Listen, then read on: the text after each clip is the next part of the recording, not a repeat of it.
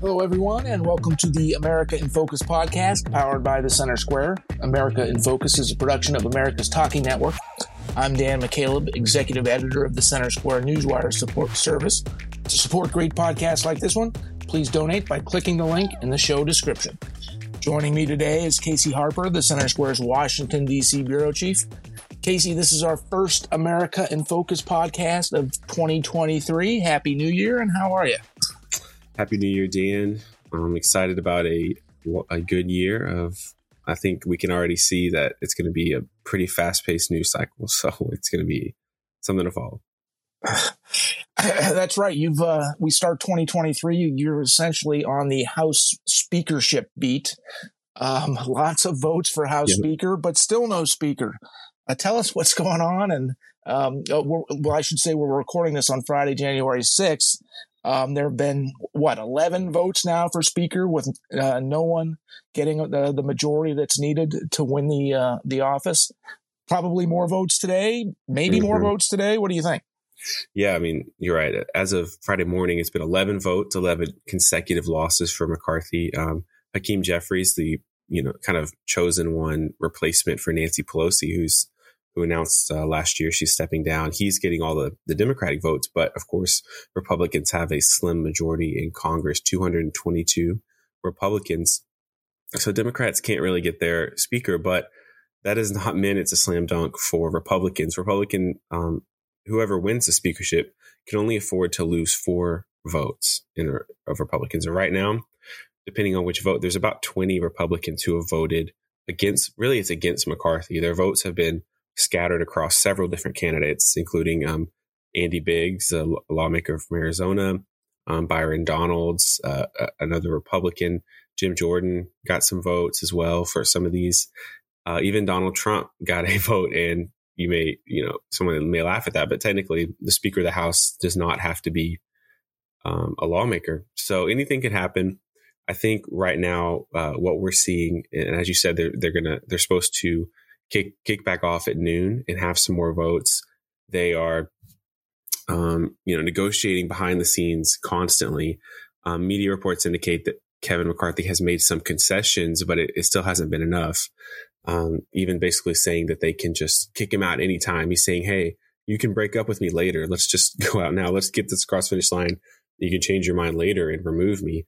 But they've been pretty steadfast. The more conservative wing of the party sees him as he's a California Republican. He's, in their mind, he's a little too moderate. I think they are really frustrated with how regardless of when Republicans win the majority or not, there's never any big changes. The big conservative ideas don't really get votes.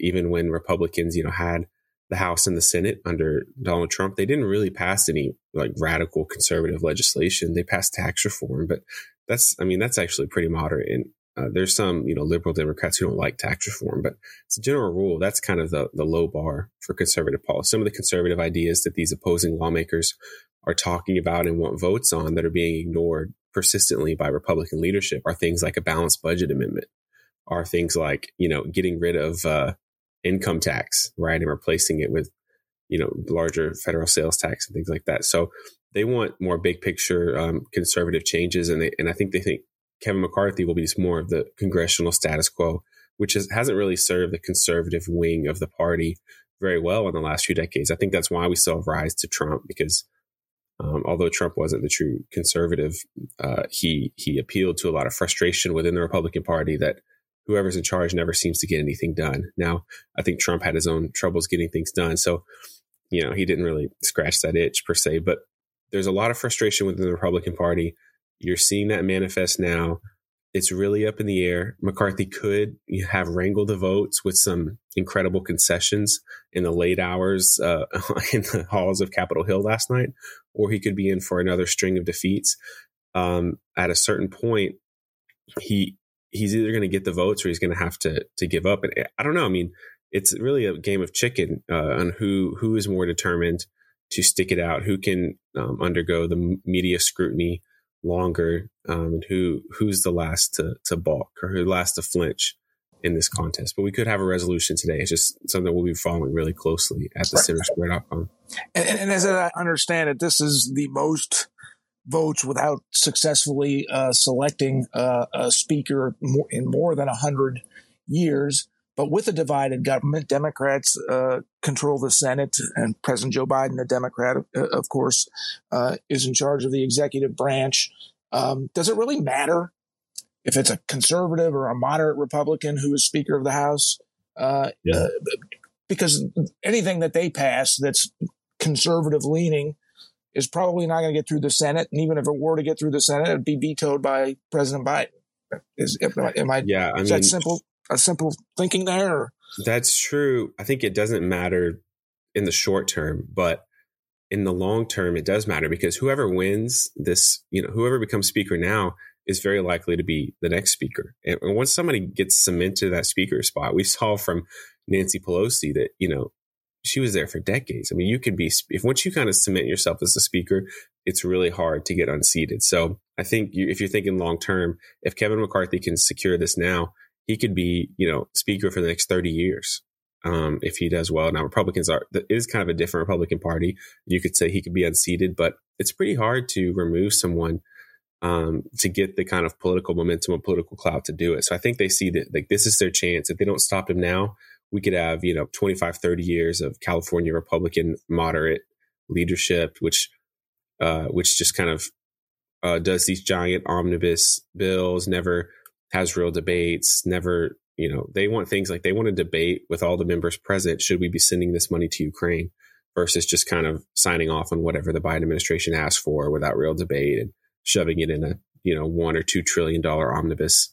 They want to return to more regular order. There's just a lot of things that the speaker does control that, even just what gets a vote. I think a lot of people don't realize that if the speaker doesn't want to vote on something, like they can stop it from even getting voted on, let alone whether it's going to pass or not. I mean, there's ways to pressure the speaker and force their hand, but the speaker has so much power over what even legislation gets voted on, when it gets voted on, how it's voted on, whether it's debated, what kind of amendments are offered, how many amendments, do those amendments get an up and down vote? I mean, they have a ton of power. And so I think that when you think long term, it does matter for that reason. So I'll put you on the spot here. Of course, as our listeners are listening to this story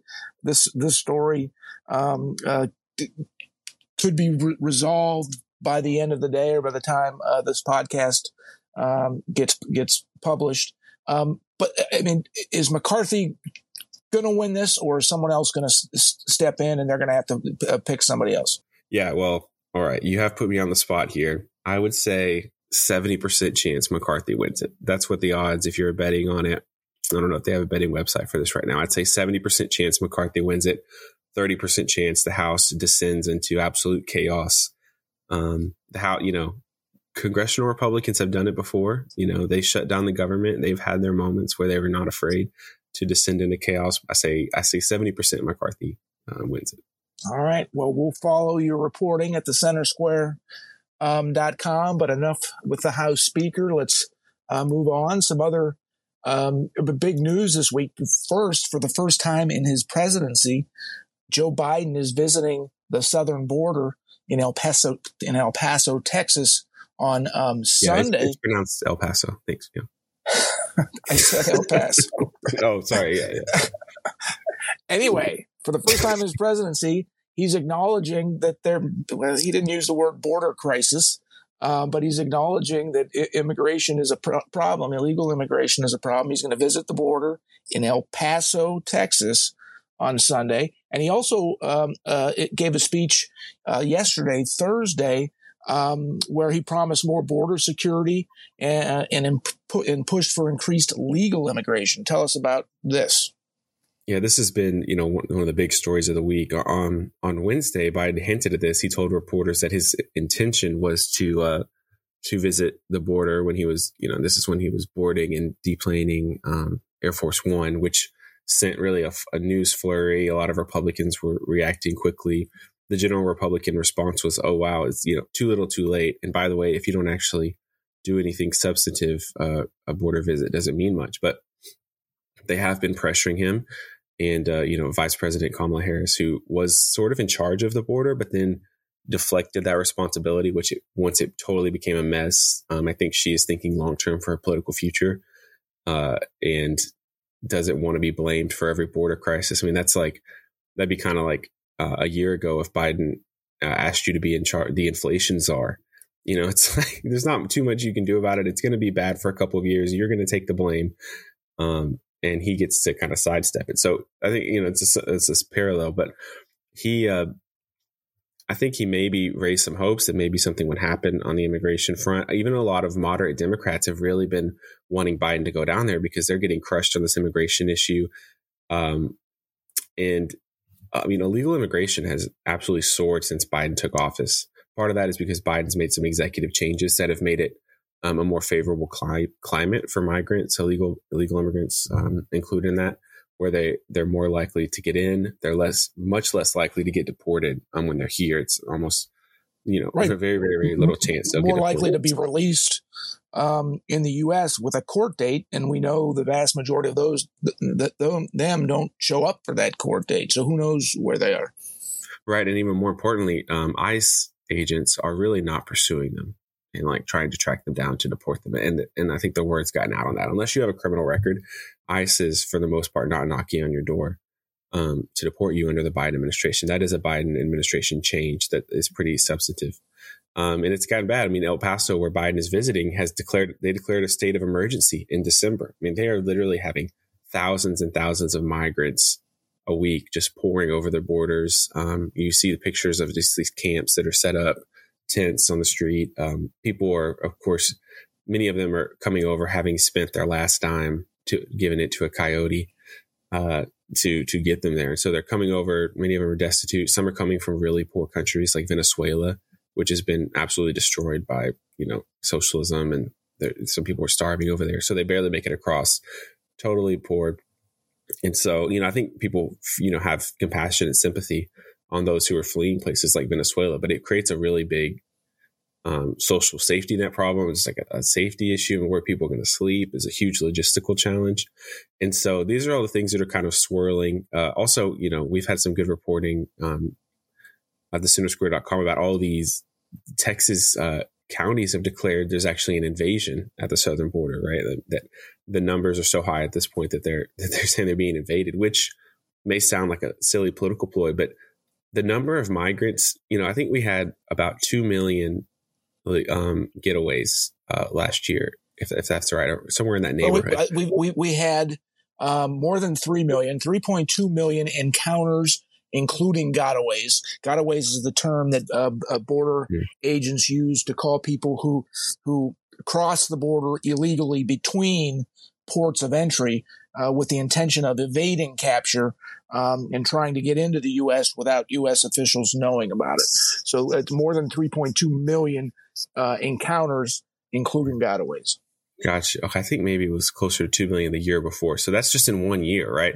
So you compare that. I mean, the population of Houston, which is the biggest city in Texas, is like 2.3 million, I believe. Right. So you had more people come across the border, and that's not just in Texas, but it's just perspective, in 1 year than the whole population of Houston. El Paso is around 700,000 people. And you're just having, that's when you're having thousands of people come, that's the perspective. 1 million may not sound like a lot. 3 million may not. It's a big number. But, when you think about the whole population of the U.S., you're like, well, it's like a few percentage points, but they're not equally spread across the U.S. They're not equally in Michigan and New England, right? They're concentrated in a certain area, and those border states are really feeling it. So Biden's going down there. He sparked really a lot of criticism and controversy because he said he did a couple of things that really I was surprised by. One, I watched his speech, and one thing that he did, he announced $23 million in additional humanitarian aid to Mexico and Central America. And he went at length, basically made the case that this humanitarian aid is going to make, I think it's going to sound like I'm simplifying it or trying to make him look bad, but I'm really being true to what he said, which is we need to improve these countries so that people don't want to leave and migrate to the U.S. And if we spend more money on humanitarian aid in Mexico and Central America, the countries will be so nice that people won't want to leave and come here. That was his basic argument, which I think the number was $23 million. Right. And that's, of course, American taxpayer dollars. To me and you, $23 million is a lot of money. But when you're talking about entire countries, right, $23 million is a pittance. And then, also, how do we know how those countries are going to use that money? How do we know that that money is going to get to the poorest, the neediest residents and citizens of those countries? Well, we know it's not. I mean, we know it's not. The cartels are going to get their hands on some of that money almost certainly. I mean, it's got to filter through 100 corrupt government officials, cartel sources. And by the way, it's just not very much money when you're talking about rebuilding whole countries. I mean, you can't even give everybody a snow cone in these countries for $23 million. I mean, it's, and I think we've shown in recent history that nation building is really difficult. And we spent, we've spent a lot of money, billions of dollars overseas trying to nation build to very little effect. So that was one that was a little bit hard to swallow, I think, that point. And then the other was he basically announced an expansion of legal migration. He wanted to expand legal pathways for migrants to come here, which is already facing some legal challenges. But I think, the idea of, hey, illegal immigration is out of control. We've got to, well, he didn't really say that, but the idea of the border really needs to be a priority. I'm going to address this. And by the way, I'm going to increase immigration. I think is not necessarily the message to have when we're at these record numbers, but we'll see how it plays out politically. I don't know. It's it's a very risky thing to take on, but it's also risky to ignore when the problem is so bad. Well, and as a matter of fact, in response to President Biden's speech on immigration and announcing that he's going to visit El Paso on Sunday, Texas Governor Greg Abbott and other Texas officials, Texas, of course, is bearing the brunt of the border crisis, he blasted the president, both for saying he's going to visit the border finally on Sunday. Abbott told the Center Square, our Texas correspondent, essentially, if this is just a photo op, don't even bother, just stay in D.C. But also criticism over everything you just talked about, increasing legal immigration into the country because there's, so many people who are already in the country illegally, spending taxpayer dollars on these foreign countries. Bethany Blankley, our correspondent in Texas, got an interview with Governor Texas yesterday, and he's not happy. Yeah, well, I mean, he's been demanding action on this for years. He's shipped illegal immigrants all around the country to all these him and DeSantis, Martha's Vineyard and DC, and he's been crying out for help. Chicago and really, and New York City and Philadelphia. He's faced wide criticism for that. The mayors of those are all sanctuary cities. By the way, the mayors of those cities have declared states of emergencies. Chicago Mayor Lori Lightfoot yesterday just asked for something like $40 million more from the state to help her deal with the immigrants who have been bused there. But this has been going on, in Texas for more than 2 years. And the 1,000 or couple thousand or so people that have been bused to these cities, that's nothing compared to what Texas is facing. Right. And really the explosion or surge has been happening for a couple of years, but this is really like a decades old problem. Even under like George W. Bush's administration, there was, the lawmakers I've heard said there was really going to be an effort to address the border crisis. And then the war on terror took over precedent when 9/11 happened and all that. But this is something that Republicans, especially border Republicans, have been trying to get resolution on, some kind of real border security. I mean, nations all around the world secure their borders and pretty, which is way better than we do. And I think you can see that you saw how it propelled Trump to his victory in 2016. I think his fight for a border wall, although it was kind of mocked by many on the left, I think that a lot of Republicans in the base interpreted that as, hey, somebody who's finally serious enough to do something really dramatic on this issue, because just sending more agents and more drones or whatever hasn't worked.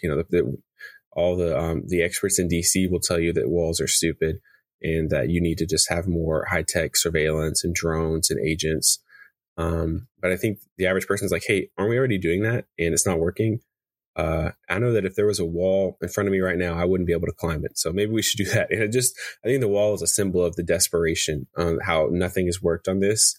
And Trump was able to tap into that politically. So this has been going on for even longer, but you're right that since Biden took office, it's surged even more. We've talked a lot on this podcast about Title 42, which is a Trump era provision that allowed, border agents to expel migrants more quickly in the name of preventing the spread of COVID-19. The Supreme Court is going to decide on that case in the next few months, whether that policy can stay in place or not. But and Biden took a shot at that, and he really attacked Title 42 in his speech yesterday. So this, we talk about this issue a lot, but there's never really big answers. There's just big problems. Right. And I guess it's going to be another. The story is going to continue throughout 2023. Follow our coverage at thecentersquare.com. Casey, we just have a couple minutes left. Time for one more story. The economy, 40-year high inflation was another big story in 2022. It looks like Americans at least think it's going to be another big story this year. A new poll that you reported about this week shows that Americans have significant concerns about the economy and their financial well-being in 2023. Tell us about the poll. Yeah, that's right. We just looked at some year-end data as we were heading into 2023. Of course, looking at how did Americans feel about 2022 and how are they feeling about 2023. And regardless of some slight improvements in inflation, some better jobs numbers that we've seen lately, Americans are still really pessimistic. This poll found that 80% of those surveyed expect higher taxes, a higher deficit, and a worse economy in 2023. So those are issues we care about. And of course, Americans aren't optimistic. More than 6 in 10 think prices will rise at a high rate and the stock market will fall in the year ahead. So lower stock market, more inflation, higher deficit, higher taxes, and a worse economy overall. They also predict unemployment will increase, which is interesting because unemployment has actually been a bright spot in the Biden economy.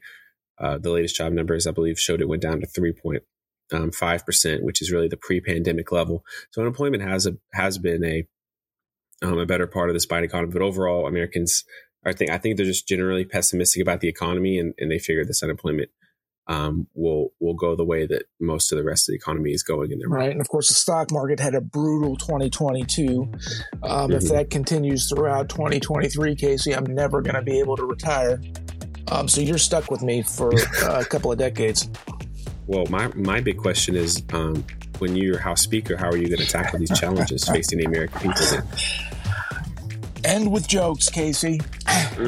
Well, that's all the time we have this week. Thank you, Casey, for your insight. A reminder to our listeners, you can find all of the Center Square's podcasts at americastalking.com. Take a look. Please subscribe. There is no cost. This has been the America in Focus podcast. For Casey Harper, I'm Dan McCaleb. We'll talk to you next week.